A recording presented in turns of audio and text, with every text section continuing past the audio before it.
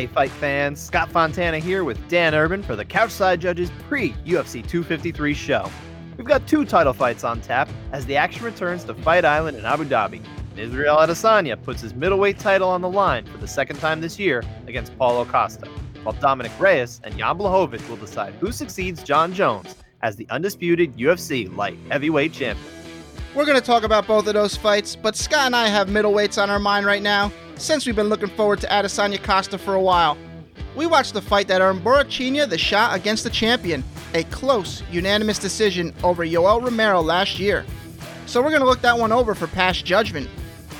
And before we get to that, I've got a very important question to ask you, Scott. Oh yeah, what's that? Who is your favorite MMA middleweight ever? My favorite MMA middleweight ever. Now that's not the best. It's just who's my favorite, right? Who's the one I stand for? Who's the guy? For me, I thought about this actually. Obviously, we scripted this, but I thought about this question for a while, and I didn't want to pick Anderson Silva. I don't think you did either. I think we basically agreed. Let's just leave Anderson Silva out of it. He was the GOAT for so long, and he's such a fun fighter to watch for so long. For me, my favorite, Ronaldo Jacare Souza. Oh, Jacare. That's a good pick. I love Jacare. I've been a big fan of Jacare for a long time. Huge supporter going all the way back to the beginning of his Strikeforce run. That was when I saw him tap out Matt Lindland with the arm triangle in the first round. This is like 2009. And I loved his submission skills. Obviously, he was one of the best grapplers in the world at this point, especially to have come over to MMA. And the fact that he was able to add to his game over the years with some serious knockout power. His striking isn't even that terrible, considering this was a guy who really was just a grappler. He's not like a Damian Maia who came in and eventually found his way to not awful striking. He actually is he can win on his feet, Yeah, he knocked out Weidman. I love the alligator gimmick, when he's kind of pantomiming the jaws opening and closing like the Florida Gators fans do, and the gator crawl. He's all about that. He's fun. Everything about him is just fun. He looks like a happy guy when I see him. He looks like a happy guy who also wants to kill you, which is like a great thing in MMA. But I'm convinced that he's going to go down as the best middleweight ever to not compete for the UFC belt. And I think that's a real shame that he never got that shot. Right? Am I wrong here? No, because other guys have earned shots off less. Oh my God, so much less. We've had Yoel Romero who's had, technically earned 3 title shots. He only, or 4 actually, if you count interim shots, but he missed weight for 2 of them. And you got Jacare here, who he lost a split decision to Romero a bunch of years back that honestly I thought he won, and we're gonna have to go back to that one for past judgment one day because I need kind of closure now that I understand the rules better. Yeah, we should and the scoring. But if he can get 4 chances to win gold and Souza can only get 0, that's some BS. I'm not happy about that. Yeah, there's something wrong there. Awesome middleweight. I love him. I'll always stand for this guy as much as I can. I try to keep it down the middle as best I can. But you're a fight fan. You enjoy watching guys, and he's definitely someone I've always enjoyed watching and will continue to until hopefully it doesn't get embarrassing for him. But I don't think he's anywhere close to that. What about you, Dan? Though, who's your favorite middleweight ever? I was torn here, so it's a tie. Okay, who are they? My two favorite are Chael Sonnen. Oh, of course. And Rich Franklin. I almost picked Chael. Rich Franklin, a math teacher, winning a world championship. I always love that story. His students probably were like, "Oh my God, that was my math teacher, and he just knocked this guy out." That's awesome. And I really always enjoyed that. I always thought he came to fight. And Chael, I was always a big fan of wrestling growing up, and Chael was basically the crossover from being a charismatic character in the WWF and turned it into real fighting. And I always liked that part of his shtick. Yeah, the thing I appreciate about Chael is obviously the personality he brought to the table, but he had one of those styles that was okay, he's one of those wrestle heavy guys, that you kind of, probably about 10 years ago, people were starting to get a little tired of people who just wanted to get takedowns and all that. They wanted more Anderson Silvas, they wanted things like that. But his style, if he got you down, it was fun to watch. It's like Khabib because he was just an animal. He was down trying there. to kill you. He would really just try to pound on you as long as he could. The Marquardt fight for me was what really wow, this guy is dominating Nate Marquardt, who's also a great wrestler himself. And And honestly, one of the better middleweights of our probably the last 20 years too. yeah, that was really impressive to me. Which he earned the title shot off of that win. Hmm. He only needed 3 wins to get the title shot. Unlike Well, I Jacare. mean, but you know what? He had come over from WEC and he was very respected over there. He had a couple of fights against Paulo Filho before the wheels came off of him because he was supposed to be great too. And then obviously it didn't work out with Paulo Filho, but I believe he split those 2 fights. I think he won one of the fights over Yeah, Filho. he got a decision and he got tapped out in the other one. Right. And then but he won the second one. Right. And that's when they merged the WEC middleweights over into the UFC. And so he kind of had the strength off of that too. He'd been with the UFC before, he was notorious for getting caught in arm triangles triangles and arm bars. And, that really never stopped. My favorite thing is when he lost to Anderson after dominating him for 4.5 rounds by armbar / triangle was he said, I didn't lose that fight, just because the guy wrapped his legs around my head, he wins. That didn't happen. So he claimed a win off that one. I thought that was funny. He always had a good self-awareness of it. Like, some guys get up there and they say they didn't lose, and it feels almost like sour grapes or they're delusional. When Chael would do stuff like that, you knew he was just trying to entertain you and play off it a little bit and probably take a little bit of the pressure off of himself as best he could because, I've had the pleasure of speaking with him a couple times about his career, and I know how much he really, really wanted to win a championship. Like, I don't know if people really understand that about Chael, is that he was in it to be a champion, not just make money. That was obviously a part of it. But I do believe that the ultimate prize for him would have been being considered by everyone as the best middleweight on the planet. And I think that's going to always be his greatest regret about his career, is that he just couldn't get that job done in those last couple minutes of that fight against Anderson, the first one. I do question what would have happened in the Jones fight when he fought for the 205 title if that made it to the second round with Jones' toe. Oh yeah, Jones' toe was disgusting that. I imagine he still would have been able to fight, but who knows? Yeah, I think as long as he's still fighting on it, I don't think anybody would have stopped it. Yeah. So I mean, and real quick before we move on, I want to mention Dan Miller, Jersey guys. Always love seeing Dan Miller compete at Miller. Dan Miller, good guy. Yeah. Good guy. He's I haven't seen him in a few years, but I hope he's doing well. His brother was on our show a couple months back, said he's a blacksmith now and doing some other stuff on the side. So, hey, best of luck to you, Dan. Yeah, awesome. All right, now, time to get serious though. It's past judgment time. So, go ahead and let the listeners know how our scoring system works before we get into the fight. The CSJ criteria is basically the same as the ABC criteria, which, if you're unfamiliar, it is available at abcboxing.com. I suggest you go give it a read. Like certified judges, we score rounds based on the 3Ds, damage, dominance, and duration. We just made a few key changes. A 10-9 round is a competitive round in which neither fighter checks one of the 3Ds by a large margin. A 10-8 can be considered for just 1D, but should definitely be given when 2Ds are achieved. A 10-7 is available for checking off 2Ds, but must be given if you check off all 3. We've discarded tiebreakers for effective aggression and area control, as these are rarely used by judges anyway. The rare 10-10 would only be given in largely uneventful rounds. All of this helps provide more varied scores that should more accurately reflect what happened in a fight. All right, Scott, set the stage for Romero Costa. Yeah, this was on the main card of UFC 241 at Honda Center in Anaheim back on August 17th last year.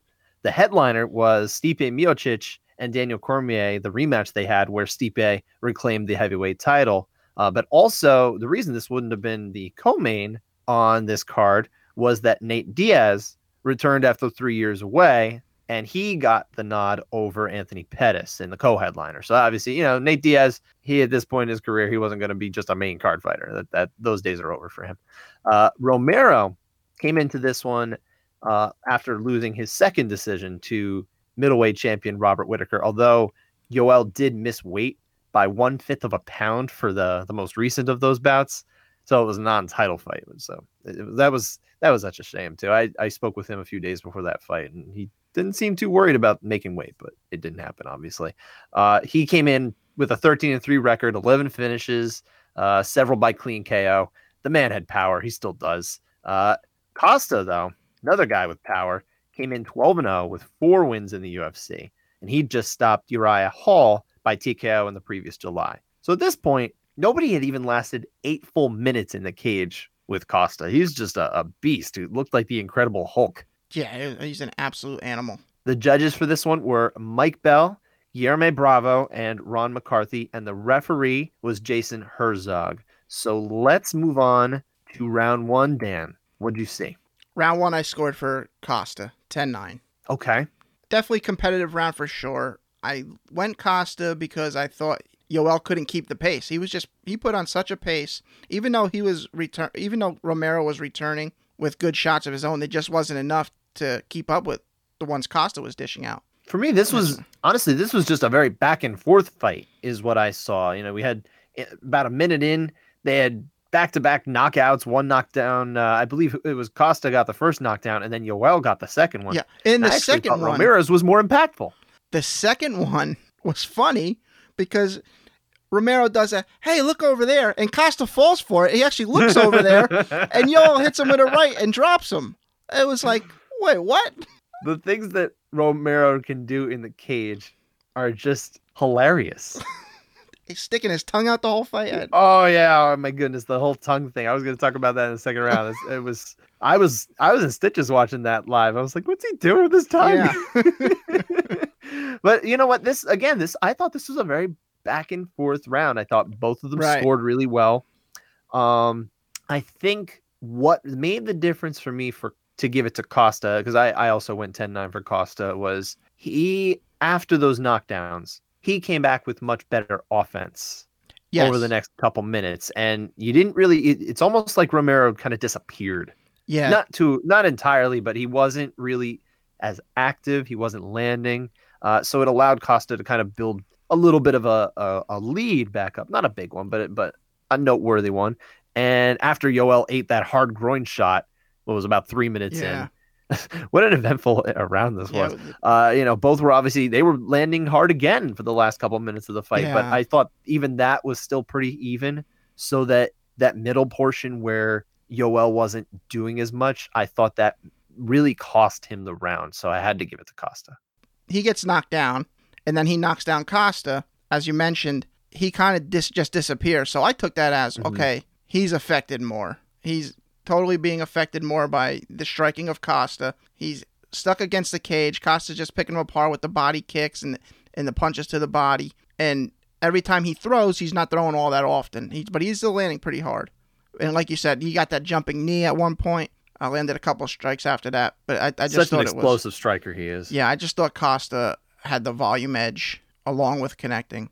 I don't know so much about the way the strikes affected Costa is the reason that Yoel disappeared. I mean, it certainly could be. I don't want to say that you're wrong, but I took it as more just he was looking for one shot and he wasn't really pulling any triggers, Oh yeah, he does do some strange things in there. He does very strange things in the cage. That's part of the reason why I'm not ready to just buy into that because he's just the way he does things is so weird. It's always weird. So, yeah, I don't know. You could certainly be right. Only he knows for sure. But, yeah, I mean, either way, awesome round, right? This was a fun one to watch. Yeah, the whole fight was fun. It was. I didn't think, any of the other Ds came into play here, dominance or duration. Nobody really had any duration to their offense because it was, it was kind of like a spurt here, a spurt there, kind of one answered the other, So it really didn't go that way. But the judges all saw it the same as you and I did, 10-9. This was, I wouldn't say it was an easy call, but I do think there was a right call here. And I think the judges did get it right. Yeah, I think Costa was the rightful winner of that round. Mm-hmm. What about round 2, though? Round 2, I scored a 10-9 for Costa again. Yep, me too. I was leaning 10-8 early in it. I was like, he's working his way to a 10-8 here. That's what I got that in my notes. I'm looking at it right now. I mean, Romero was tired, and Costa was just putting it on him, man, against the cage. And then he let off the gas. I think he was tiring. Costa. Yeah, he definitely was. And Dom Cruz even mentioned, he goes, Costa doesn't get tired. And then almost in the same breath, he goes, this is the longest he's ever been in a fight in the UFC. Yeah, that was kind of strange. Sometimes they say some funny things. His pressure does drown people, but he's also kind of, trying to drown himself, it seems, a little bit. Yeah, what happens when it doesn't work? Right. And, as obviously as he was starting to tire after, having really good success for about 3 minutes or so, kind of hitting that 8-minute mark of where, he had never really been in an actual fight before.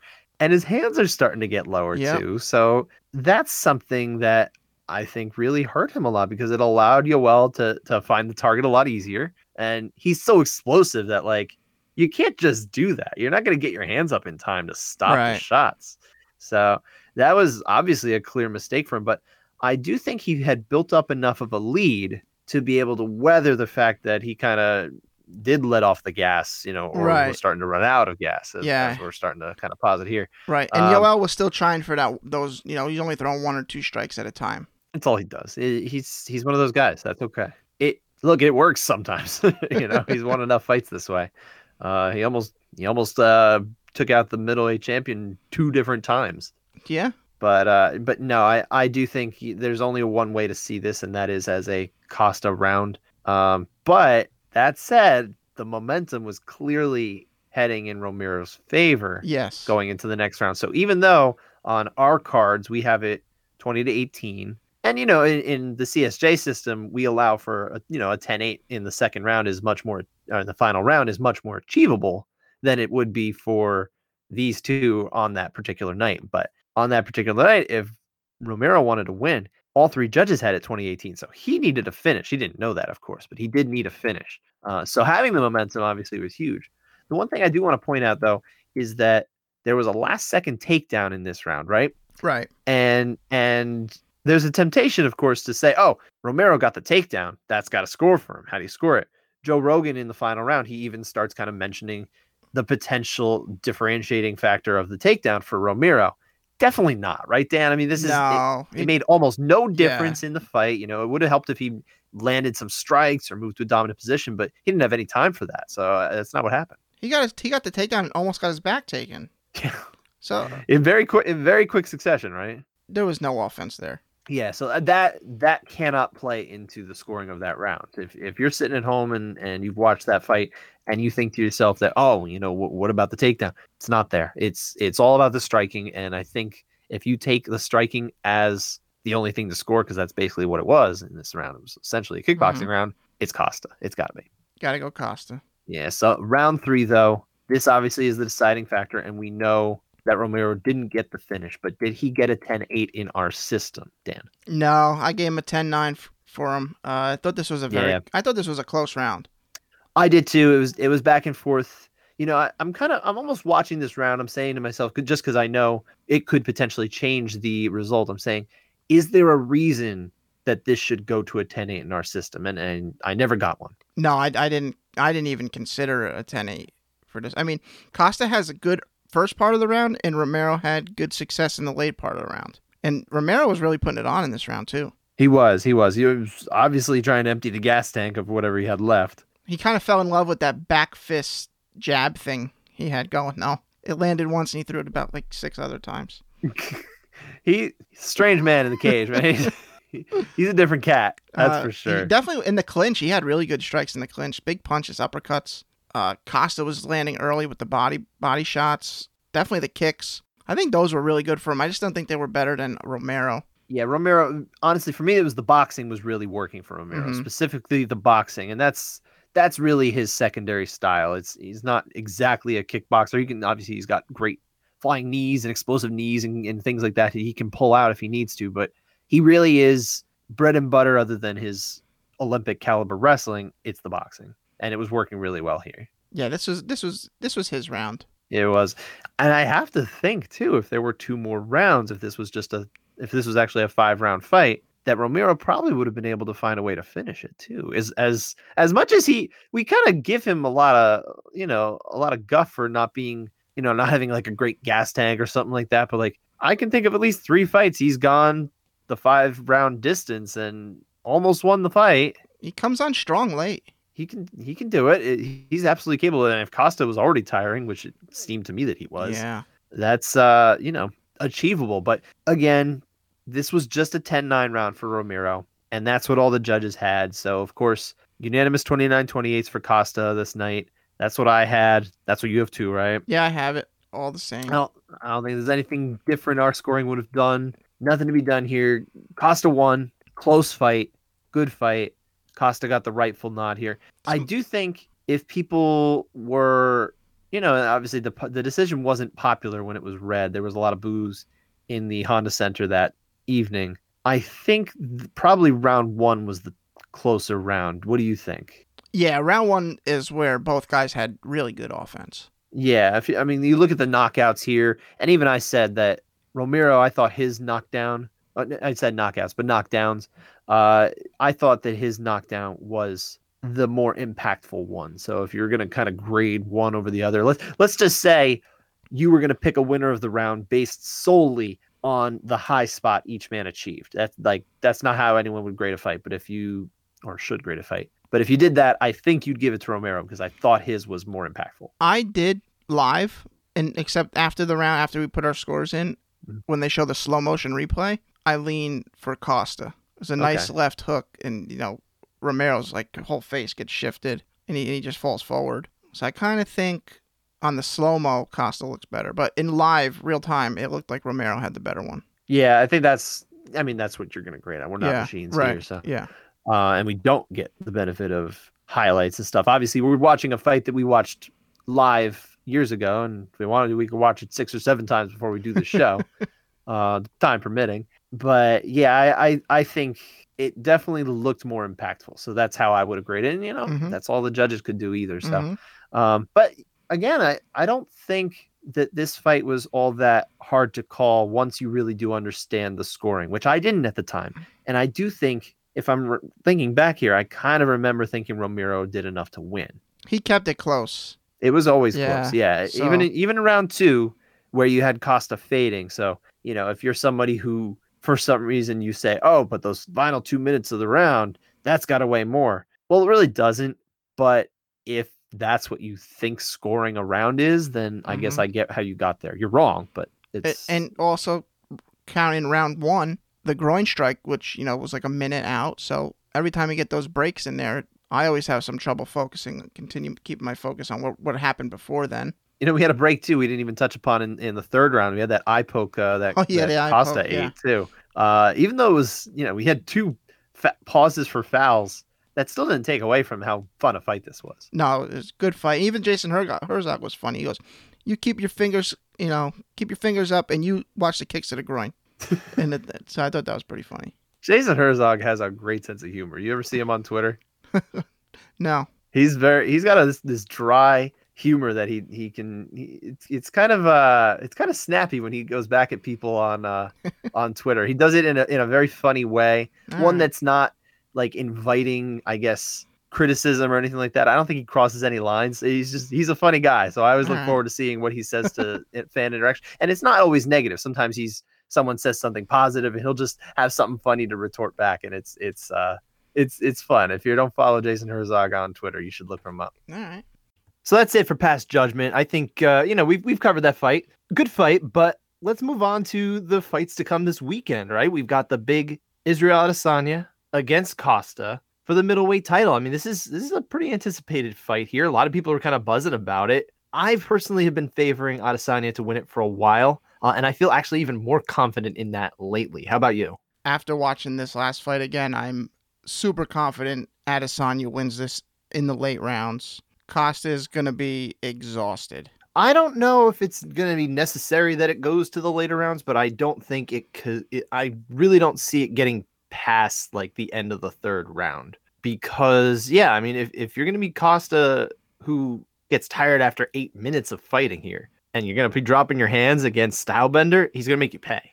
Absolutely. Yeah, if Costa he has to be in better shape than what he was against Romero. I don't even know if it was shape. I mean, the guy just, it's not shape that's the problem. When you have that much muscle, it's just very hard to feed it enough oxygen. Yeah, but he did tell Stylebender he was leaner. Oh, okay. Well, yeah, we'll see. Yeah. We'll see when it comes down to it. But, I mean, he's still, in theory, going to have to fight for 25 minutes. He's not making it 25 minutes. He does not look like a guy who's going to fight. And if he does make it 25 minutes, it's not going to be his decision. No, probably not. I imagine I see a lot of ways for Adesanya to win this. I see a few for Costa, but that alone, that always kind of helps guide me for who I think is going to win. If I see more ways and more possibilities for them to win, it's easier for me to go that way. And, you know, I will see, but I feel like Adesanya has this in hand, and it's not going to be, I don't know if it's going to be anticlimactic or anything like that, because I do think it's going to be a fun fight. I think the styles match up very well, but yeah, this isn't some sort of like who's going to win for me. It's just, I think Adesanya's got this easy. Yeah, if Costa wins, the only way I see it is a puncher's chance.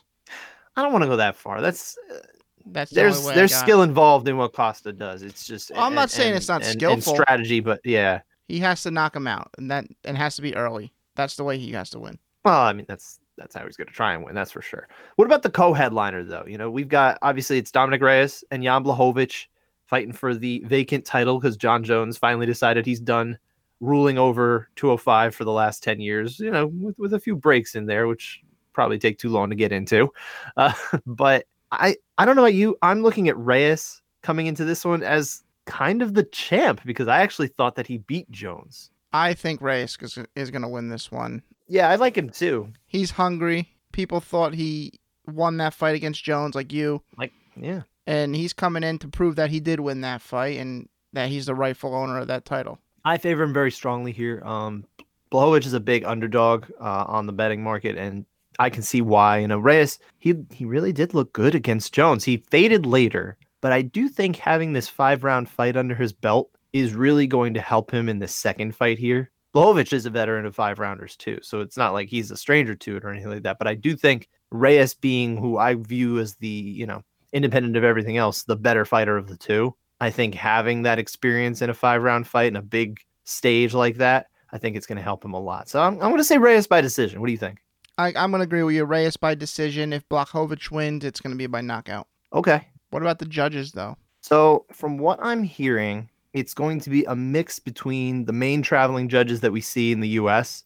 And some international judges. And it's going to be kind of different crews throughout the Fight Island experience. Wow. I understand that there's some people who are able to do it for certain periods of time, some that can only do it for other periods of time. You know, it's tough because these guys, judging isn't their full-time job in just about every case. You know, they have other jobs. So it's not like they can just drop what they're doing and go to Abu Dhabi for a month if they want to hold on to their main source of steady income. So it's a tough thing to expect for them to do. But, you know, we'll see some good guys there, I'm sure.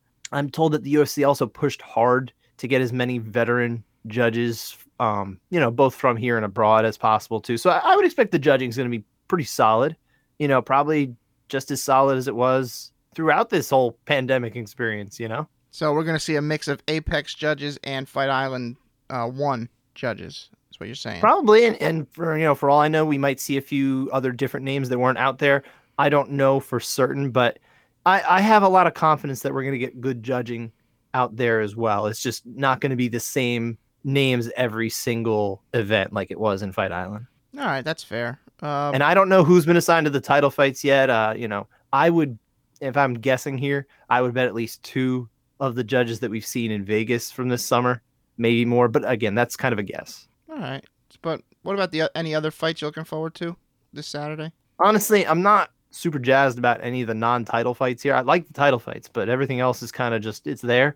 If you're going to make me pick one, I'll say Brad Riddell against Alex Da Silva. That's a lightweight fight. I remember liking what I saw of Riddell in his UFC, in his UFC fight earlier this year before the pandemic started. But that's kind of all I have to say about that. Okay. Yeah. What about you? Who do you got? I'm looking forward to Kai Kara France versus Brandon Royval. Oh, that's a good one. Yeah. Royval had a love the flyweights. Big win, over Tim Elliott in his debut. And I want to see if he can carry that momentum. I hope he was able to quit his day job and focus on fighting and see what he can do. Hashtag bonus for Royval. Is that what you're going to be pushing again? Hashtag bonus for Royval if he subs out France. That's a wrap, Dan. All we got to do now is wait a little longer before we get to watch these 2 title fights on Saturday night. The Couchside Judges will be back on Monday, as usual, of course, to break down the judging from Fight Island action. Hopefully, no draw in the Reyes-Blachowicz fight, and we actually get a new champion crowned. You can follow us on Facebook and Twitter at Couchside Judges, as well as myself at Scott_Fontana, and my DMs are open. Find me on Twitter as well at Dan Urban MMA. Be sure to subscribe to the show on Apple, Spotify, or wherever you found us. Thanks, everyone, and enjoy UFC 253. Later, guys.